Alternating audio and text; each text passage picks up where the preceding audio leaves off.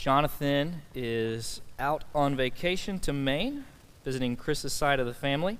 So it's a blessing for me to have the opportunity to preach and be with you all today. So if you will, please keep Jonathan in your prayers and family in your prayers, that the Lord would bless them with a good, restful time, enjoyable time together in Maine, and also that the Lord would protect and keep them as they travel back later this week.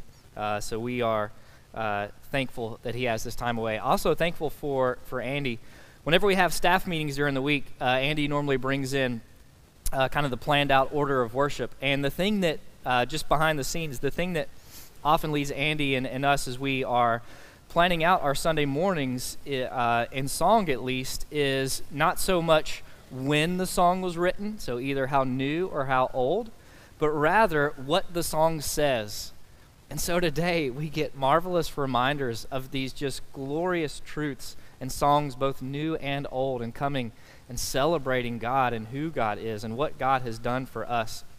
And that's exactly what we want to do together. So I was even reminded in singing through, especially His Mercy is More, and then, all of the songs really. We talked about in Sunday school, we were working through Ephesians, and talks about how the Lord lavishes upon his people grace, and took the youth over to John chapter 1 verse 16, and how from the fullness of Jesus Christ we have all received grace upon grace, or some footnotes in Bibles will translate that as grace replaced by grace. It's as if the Lord is telling us as people that through the person of Jesus Christ to us, God gives us grace, and then he gives us more. And then he takes that away and he gives us more. And he just continues to lavish upon us grace upon grace upon grace. And as I'm coming today and is just being reminded throughout the week of my own inadequacies and coming to teach God's word, and even just very much so the coldness of my heart, the distractedness of my own heart at times with the things of this world, how good and gracious the Lord is to allow us to come to him coming empty-handed, because if we try to come with things in our hands to say, here, Lord, take me on the basis of these things, we'll have no right to draw near to him. But rather to come empty-handed, recognizing that we come to God on the basis of what God has done for us through the person of Jesus Christ, then we come and we celebrate God's infinite, matchless, measureless, marvelous grace. And that's what we get to do today, especially now as we turn our attention to the word in Exodus chapter 11. As we read through Exodus 11, I would encourage you to read with your radar up and listen for how Exodus 11, much of what we see here, you'll see echoes, or you'll hear echoes of stuff that's gone on before. So either previously, kind of more immediately within the book of Exodus that we've already seen. And if you're listening carefully, and of course, all of you guys remember every sermon that Jonathan preached through Genesis, you'll remember even things that we heard through Genesis, and so we'll continue to see that. But also, the thing that we'll see in Exodus chapter 11 is how so much of what we see in 11 looks forward to what God is going to do more immediately in Exodus, and even going throughout the rest of Scripture, which we'll see today. In Exodus chapter 11, what's interesting is that we don't see events taking place, but rather we see events remembered and events foretold that are about to take place. So for me, just one funny aside is I pulled out the first commentary and study this week. First paragraph the commentator offers up. He says, Exodus 11 through 13 are one narrative chunk or piece. He didn't say chunk. I can't remember. I took it as chunk. They're one narrative chunk. They're better not split apart. And here I am, by Jonathan's assignment, taking just chapter 11, but it'll be a good chapter. So I say that to say, hopefully I won't step on his toes too much as he moves forward with the rest of Exodus, but if I do, it'll be okay. All right, so we want to see three things as we work through Exodus chapter 11. Three things the Lord is doing and is about to do very soon and will accomplish very soon in Exodus. So number one, the Lord will bring his people out. Number two, the Lord is going to plunder his enemy. And number three, he's going to accomplish all of this through the death of the firstborn. So in Exodus 11, we see that the Lord is finally going to bring his people out. He's going to plunder his enemy, And he's going to do and accomplish all of that through the death of the firstborn. All right, let's read Exodus 11, and then we'll pray. The Lord said to Moses, yet one plague more I will bring upon Pharaoh and upon Egypt. Afterward, he will let you go from here. When he lets you go, he will drive you away completely. Speak now in the hearing of the people, that they ask every man of his neighbor and every woman of her neighbor for silver and gold jewelry. And the Lord gave the people favor in the sight of the Egyptians. Moreover, the man Moses was very great in the land of Egypt, in the sight of Pharaoh's servants and in the sight of the people. So Moses said, thus says the Lord, about midnight I will go out in the midst of Egypt, and every firstborn in the land of Egypt shall die, from the firstborn of Pharaoh who sits on his throne, even to the firstborn of the slave girl who is behind the handmill, and all the firstborn of the cattle. There shall be a great cry throughout all the land of Egypt, such as there has never been, nor ever will be again. But not a dog shall growl against any of the people of Israel, either man or beast, that you may know that the Lord makes a distinction between Egypt and Israel. And all these your servants shall come down to me and bow down to me, saying, get out, you and all the people who follow you. And after that I will go out. And he went out from Pharaoh in hot anger. Then the Lord said to Moses, Pharaoh will not listen to you, that my wonders may be multiplied in the land of Egypt. Moses and Aaron did all these wonders before Pharaoh, and the Lord hardened Pharaoh's heart, and he did not let the people of Israel go out of his land. Let's pray. Most holy God, we do thank you for the gracious gift of your word, that in your grace and mercy to us, you have delighted to cause your works to be remembered, to be written down, and to be preserved for our sake, that you, through your word, would reveal yourself to us that we might come to know you. So we praise you for the gift of your word, and now as we read and study from it, we pray that your Holy Spirit would be powerfully at work within our lives, accomplishing your good and perfect will, sanctifying your people in all the ways in which we need, according to your good will. And even we pray, Lord God, calling those who do not yet know you to come to know and taste and see how good your salvation is through Jesus Christ. So we pray all of this in the name of Jesus. Amen. All right, number one, the Lord will bring his people out. So in verse 1 of Exodus 11, we see the Lord saying to Moses, yet one more plague I will bring upon Pharaoh and upon Egypt. Afterward, he will let you go from here. When he lets you go, he will drive you away completely. The time has come. One plague more. Just one more plague. And after this plague, Pharaoh is going to drive the people out. But notice kind of the change of heart that Pharaoh has here. He's not just letting them go, kind of throwing his hands up, but rather what the text is really getting at is he is earnestly, eagerly driving, pushing the people out. He wants nothing to do with the presence of the Israelites in his land anymore. He wants them out. This is Pharaoh. Pharaoh, who says in Exodus chapter 5, I don't know who this Yahweh is. I don't know his voice. I don't listen to his word. Who is he to me? This is Pharaoh, who some scholars would point to that these plagues happened over a period of about 8 months of time, who has seen all of these signs and wonders and experienced these plagues, yet continues to harden himself, or is hardened by the Lord in judgment, to refuse to do the will of the Lord and letting the people go. This is Pharaoh, a prideful, sinful, self-exalting man, this would-be god of a man. And now, after this plague is going to be leveled, and he will be eagerly, earnestly driving, pushing the Israelites out of the land. And we see that in doing so, and God about to do this act in bringing his people out of the land, that God is fulfilling his promises. So one of the just gracious things that to me that we experienced in our teaching through Exodus so far is what Jonathan was teaching and connecting, I believe it was Exodus chapter 3, where the Lord is speaking to Moses, and he says that he is revealing himself to the people in a new way. And what Jonathan was teaching that week is he referenced back to Genesis chapter 17, where God reveals himself to Abraham, or Abram at the time, as a covenant-making God. He shows himself to be God Almighty who would make covenant with his people. And this new way in which God is revealing himself to his people is that he is a covenant-keeping God.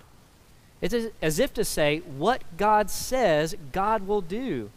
God is fulfilling his promises to his people. That's what we see here in Exodus chapter 11. So remember back to Genesis chapter 15, verse 13. God promises Abram.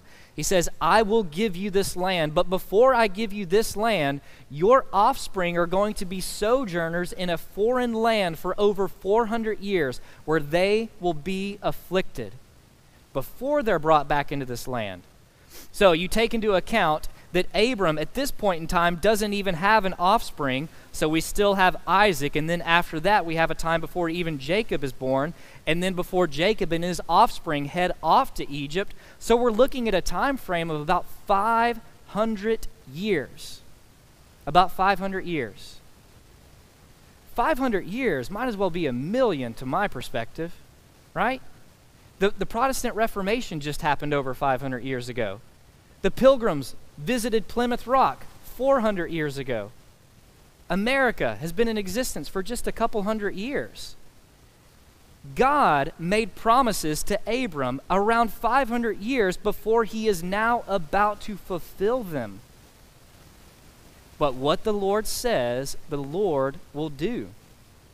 Even more than that, the Lord has made more immediate promises to Moses and his people.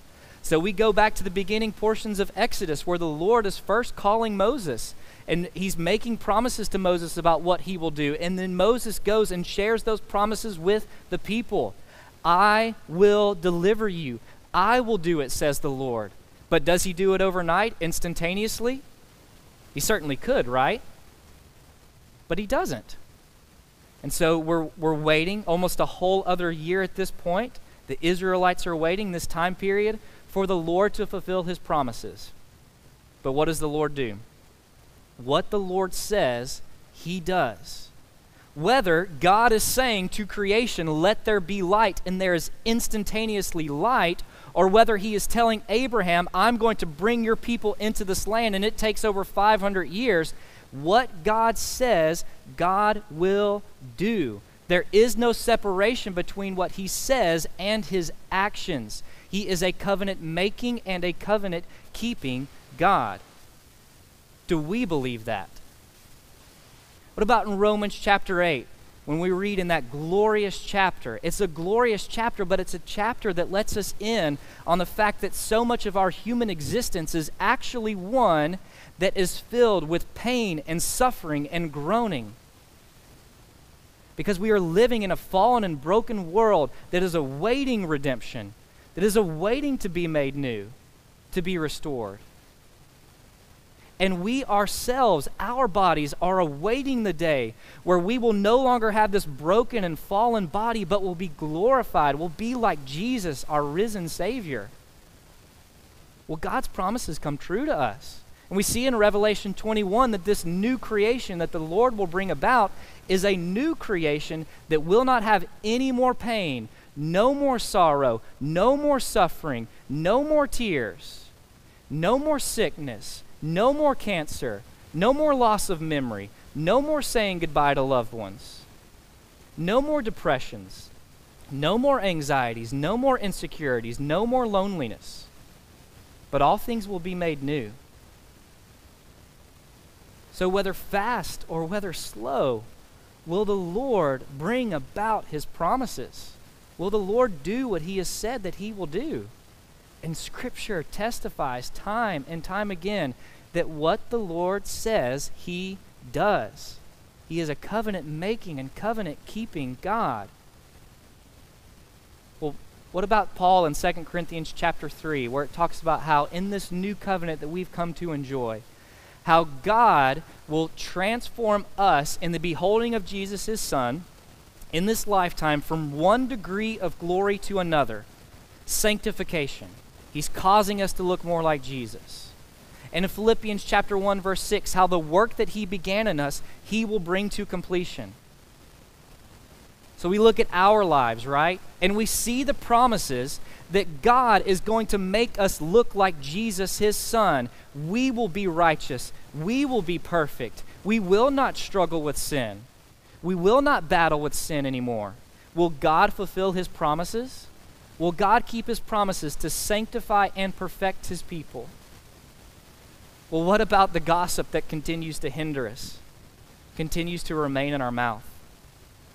What about the lust that lurks in the shadows of our existence? What about the addictions that bring shame and cause us to squirm in our seats were we to be thinking about them? What about the guilt over sin that keeps us awake at night and keeps us restless throughout the night? Will the Lord perfect his people? Will the Lord sanctify his people? Will the Lord, if we stop walking in darkness and walk in confession and seek to walk in the light, will he hear our pleas, hear our repentance, hear our asking for forgiveness, and will he heal? Will he keep his promises to heal, to forgive, and to sanctify and perfect his people? What Exodus 11 testifies is the fact, and what all Scripture testifies to, is that God is a covenant-keeping God. What he promises to do, he will do. No matter how defeated you feel by sin, God will perfect. He will heal. He will forgive. Do we trust those promises? The Lord fulfills his promises. God always delivers. I heard Dane Ortland in his wonderful book, Gentle and Lowly, put it in this way, and I'll steal the phrase. If God were to go back on his promises to glorify his people and sanctify his people, listen, if God were to neglect and forget and not keep his promises to his people, he would have to send Jesus back to the grave. He would have to find the works of Jesus the Son unacceptable.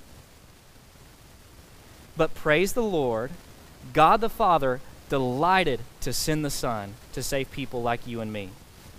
God the Father delighted in all the works of the Son that the Son accomplished. God the Father delights to bring us back to himself, and the Son delights to do the Father's will, which is to save sinners.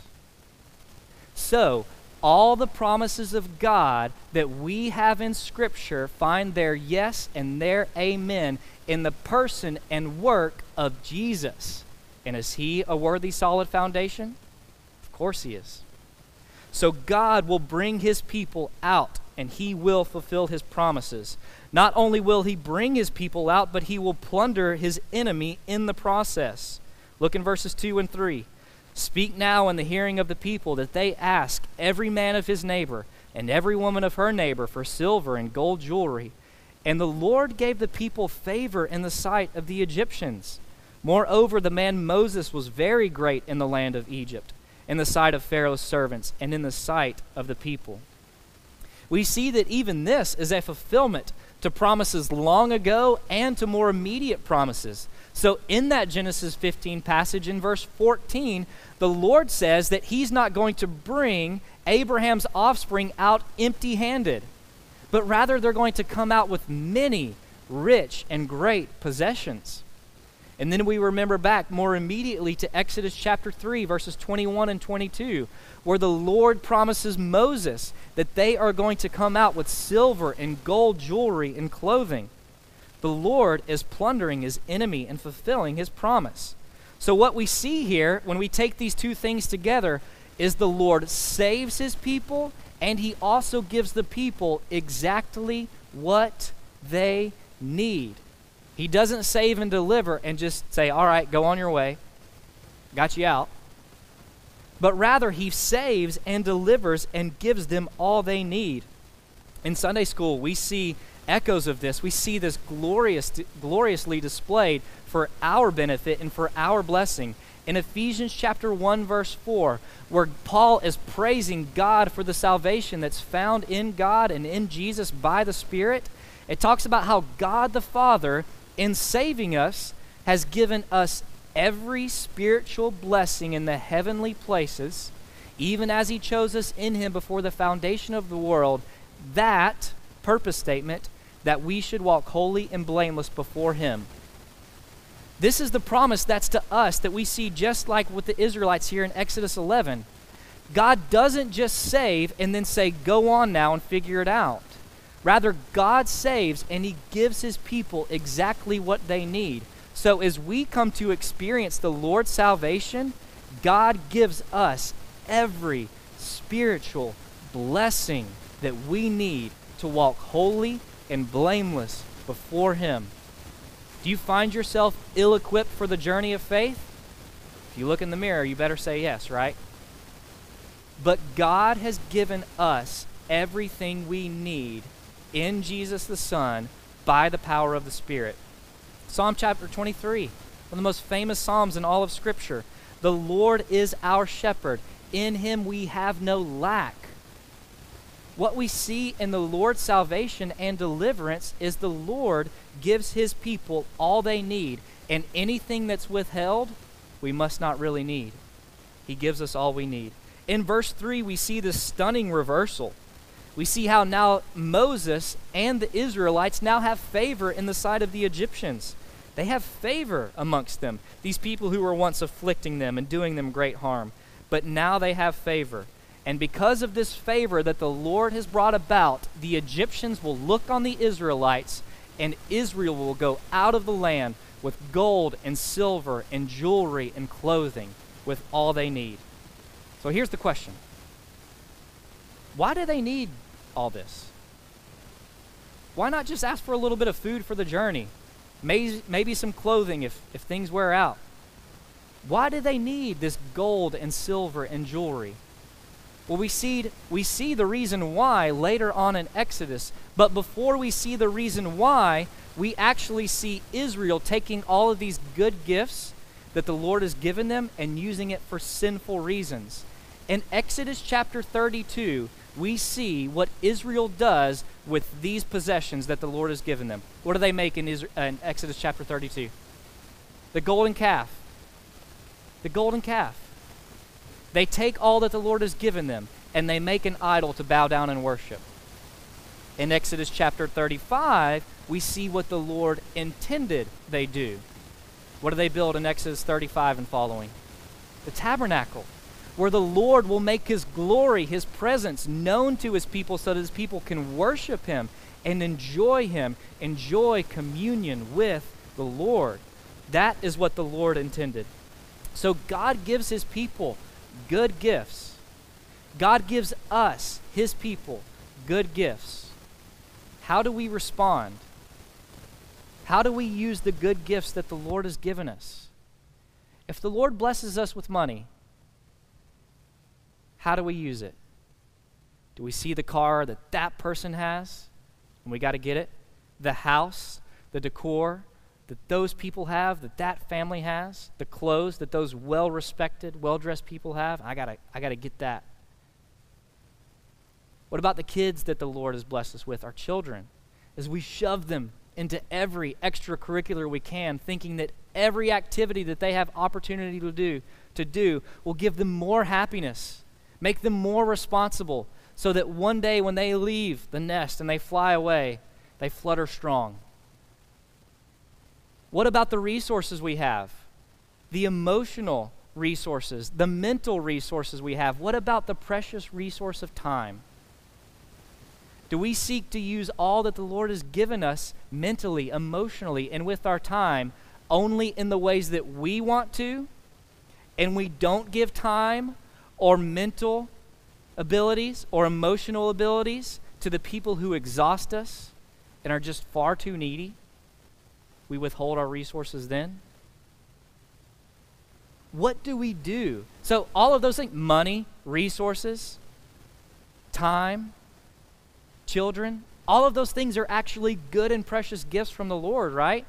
Everything that Israel walks out of Egypt with, everything the Lord gives them is actually good. What matters is how they use the gifts that God gives them.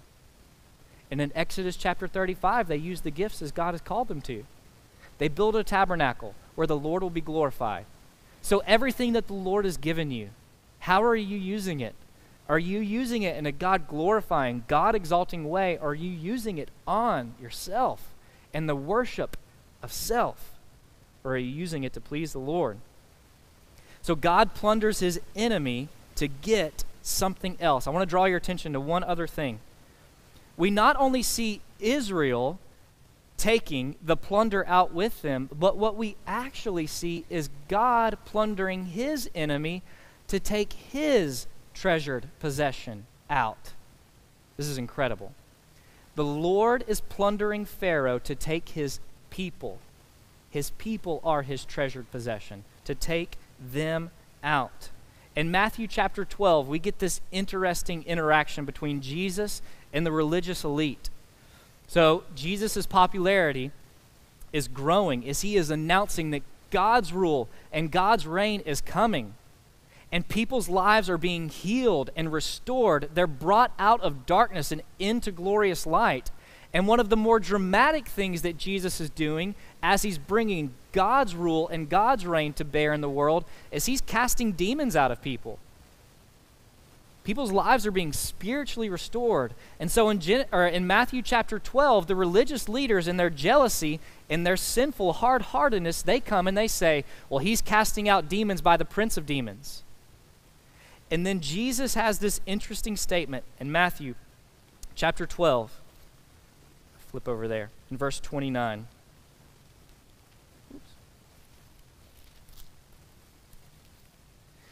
Verse 29.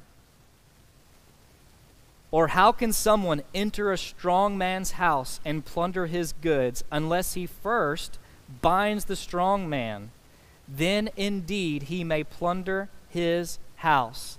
Pharaoh is the strong man that has Israel bound. And God has come to bind the strong man, to deliver and plunder his enemy and bring out his treasured possession, his people, for you and me. Jesus has come to bind the strong man. Satan has a grip and a hold on his people in their sinfulness, in their hard-heartedness. And Jesus has come to do the work of plundering his enemy. And we find deliverance as his treasured people there. In Ephesians chapter 4, turn over to Ephesians chapter 4, verse 8. We see Paul talk about just this. In Ephesians chapter 4, verse 8 says this, when he, that is Jesus, ascended on high, he led a host of captives, and he gave gifts to men. Jesus came to plunder the strong man and defeat him and bring him to open shame by conquering him. And in doing so, when Jesus ascends to the throne victorious as the ruler and as the king over all things, he does so leading out a host of captives. This greater new exodus that's taken place. We are the captives that are led out of sin and out of death, and we are led into glorious freedom. But not only that, notice what Jesus is doing as he's leading out these captives. He's doing just what he does in Exodus chapter 11. He gave gifts to men. When you read through the rest of Ephesians chapter 4, you see that all the gifts that Jesus gives to his people are gifts that are used to build the church, to build his house, where he is going to make his glory and goodness known. In Exodus 11, the people are led out with great possessions. And what's the Lord concerned with doing? Building his house, where his glory will be known, where his people can come to him.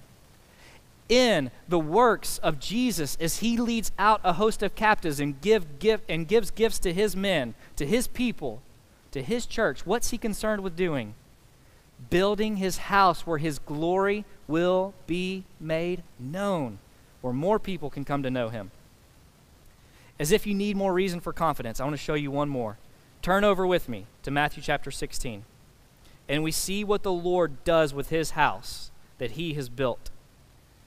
Matthew chapter 16, verse 18. This is a very familiar verse to us, but one that I have always read wrong. Matthew chapter 16, verse 18. And I tell you, you are Peter, and on this rock I will build my church, and the gates of hell shall not prevail against it. I've always read that verse as you have the church over here, and all of hell is just attacking it. All sin and evil are constantly attacking and bombarding the church. But guess what? The church can't be conquered. But that's actually not what Matthew 16:18 says. What are gates used for? To keep people out, right? Whose gates are we talking about in Matthew 16:18? The gates of hell shall not prevail against what? The church. God is still in the plundering business. And who does he do it through? The church, through gospel proclamation. God is plundering his enemy today and leading out captives. Church, I confess, I fail to believe that as I ought to. But God still delights to save enemies, or people who were once his enemies, and make them his own. God is still in the plundering business and leading out sinners to come into his family, to be his treasured possession.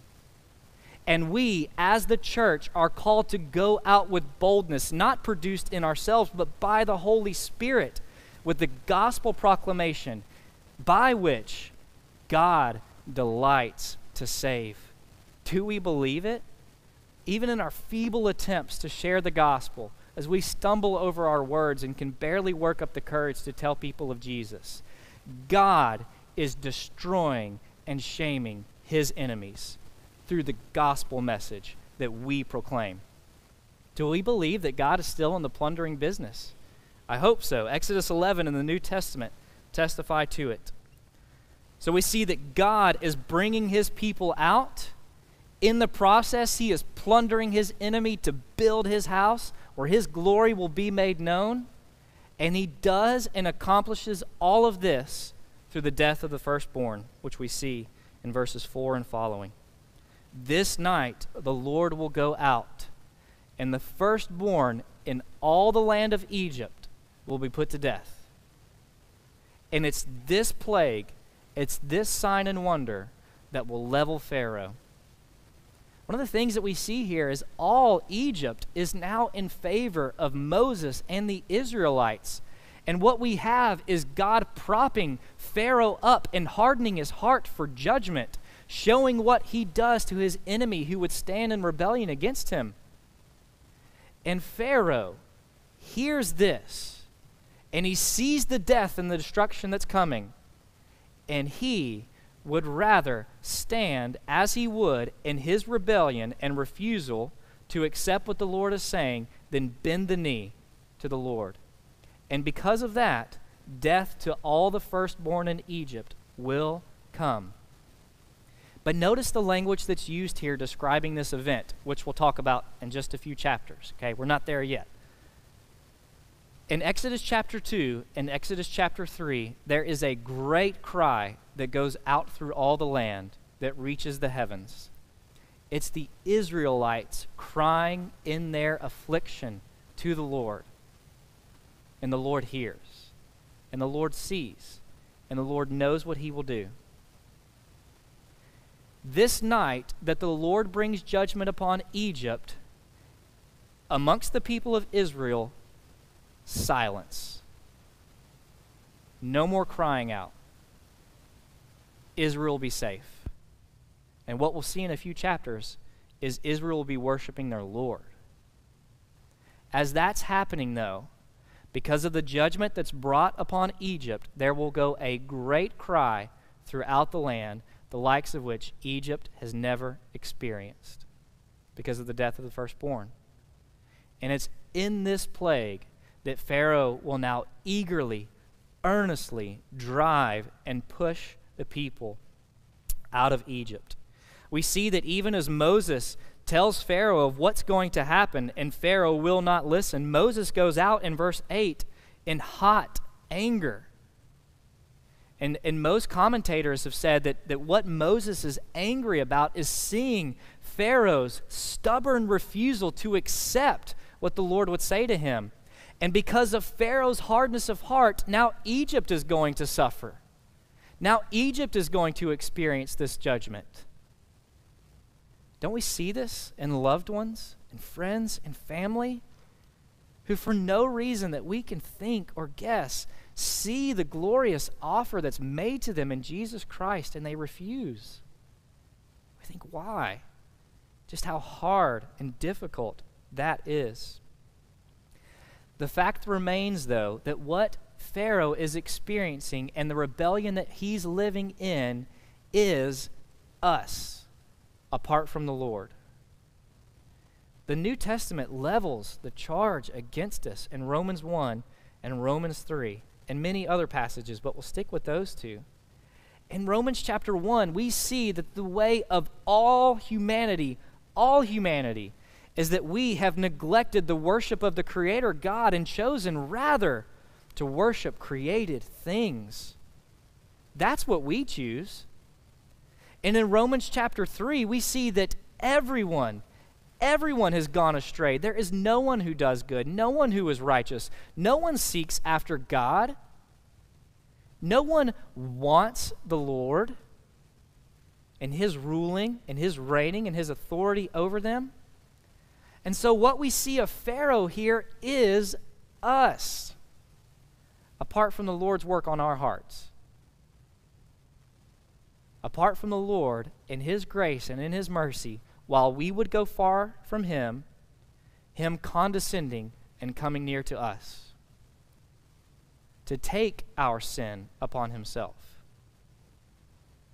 The deliverance that we come to experience out of Egypt, out of slavery that we experience, in the plundering of the enemy where we are led into all of God's good and gracious gifts, it happens through the death of the firstborn. Turn over to Matthew chapter 27.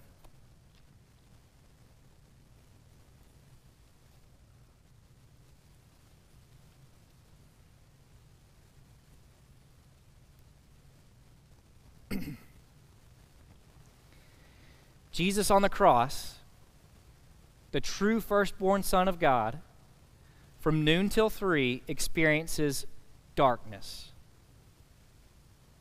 experiences forsakenness from God. In Matthew chapter 27, verse 46 and 50, we see this happening.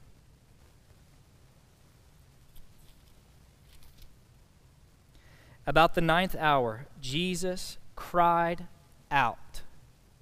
In verse 50, and Jesus cried out again with a loud voice.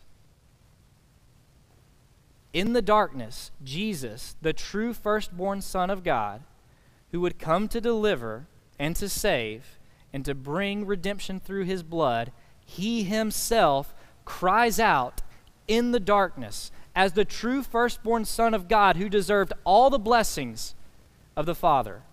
Yet he takes upon himself the cry that we deserve to cry. He takes upon himself the death that we deserve to die. He takes upon himself the judgment that we deserve, that we earn.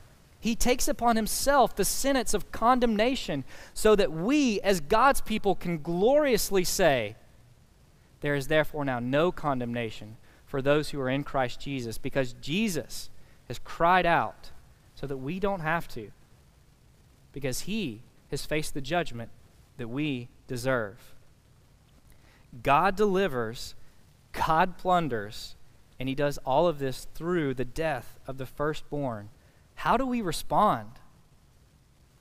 How do we respond to his promises that we see in Scripture, even though our lives feel like lives that are lived in total and complete suffering and waiting and darkness and tears and crying and isolation? How do we respond to seeing his promises in Scripture? Will we trust the Lord to be a covenant-making and covenant-keeping God? Will we trust the Lord to give us all we need to live a life that is holy and blameless before Him? Or do we think that the Lord just gives sparingly, or that the Lord must be tired of us after all our screw-ups and all our failures? Or do we believe that when God promises to glorify and sanctify His people, He will do so? And all of our feeble attempts to go and glorify the Lord in our workplaces, in our neighborhoods, and we feel weak and inadequate, do we believe that the Lord is still in the plundering business and taking captives out of sin and into His glorious light? Do we believe that the Lord will be faithful to do that? And do we trust in the saving and atoning work that's found in Jesus Christ, the true firstborn? Or do we try to come to the Lord saying, Lord, accept me. Accept me on the basis of what I've done and how good I am. Or do we come empty-handed, recognizing that all we need is provided for in who Jesus is and what Jesus has done and what He's still doing through His people today? Will we trust in Him? Let's pray, and then we'll respond in song. Most holy God, we thank You that in Your grace and in Your mercy, You deliver.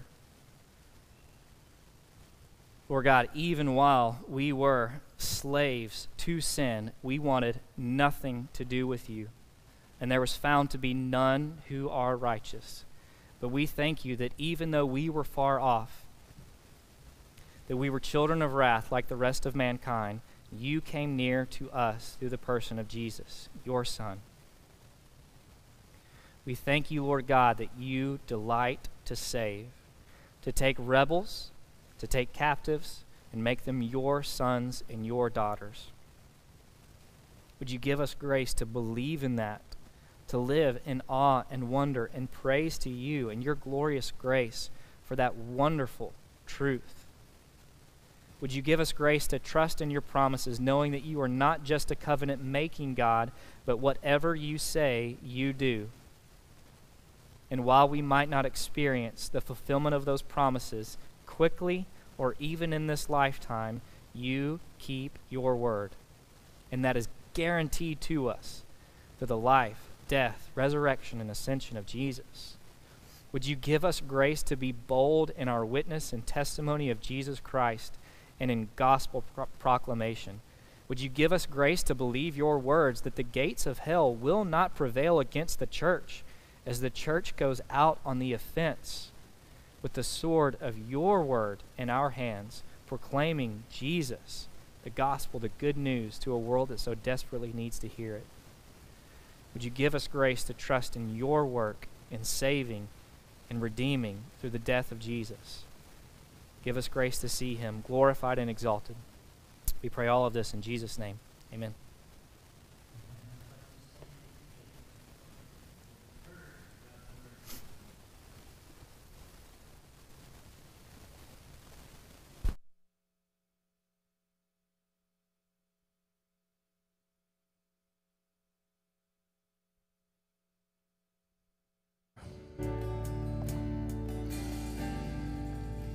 What riches of kindness He lavished on us.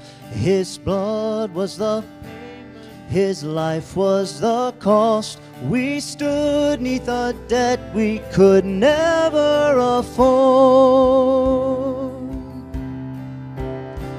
Our sins, they are many, His mercy is more. Would you sing it out? Praise the Lord, His mercy is more. Stronger than darkness, new every morn. Our sins, they are many, His mercy is more. Praise the Lord, His mercy is more. Stronger than darkness, new every morn. Our sins, they are many, His mercy is more. Our sins, they are many, His mercy is more. Our sins, they are many, His mercy is more.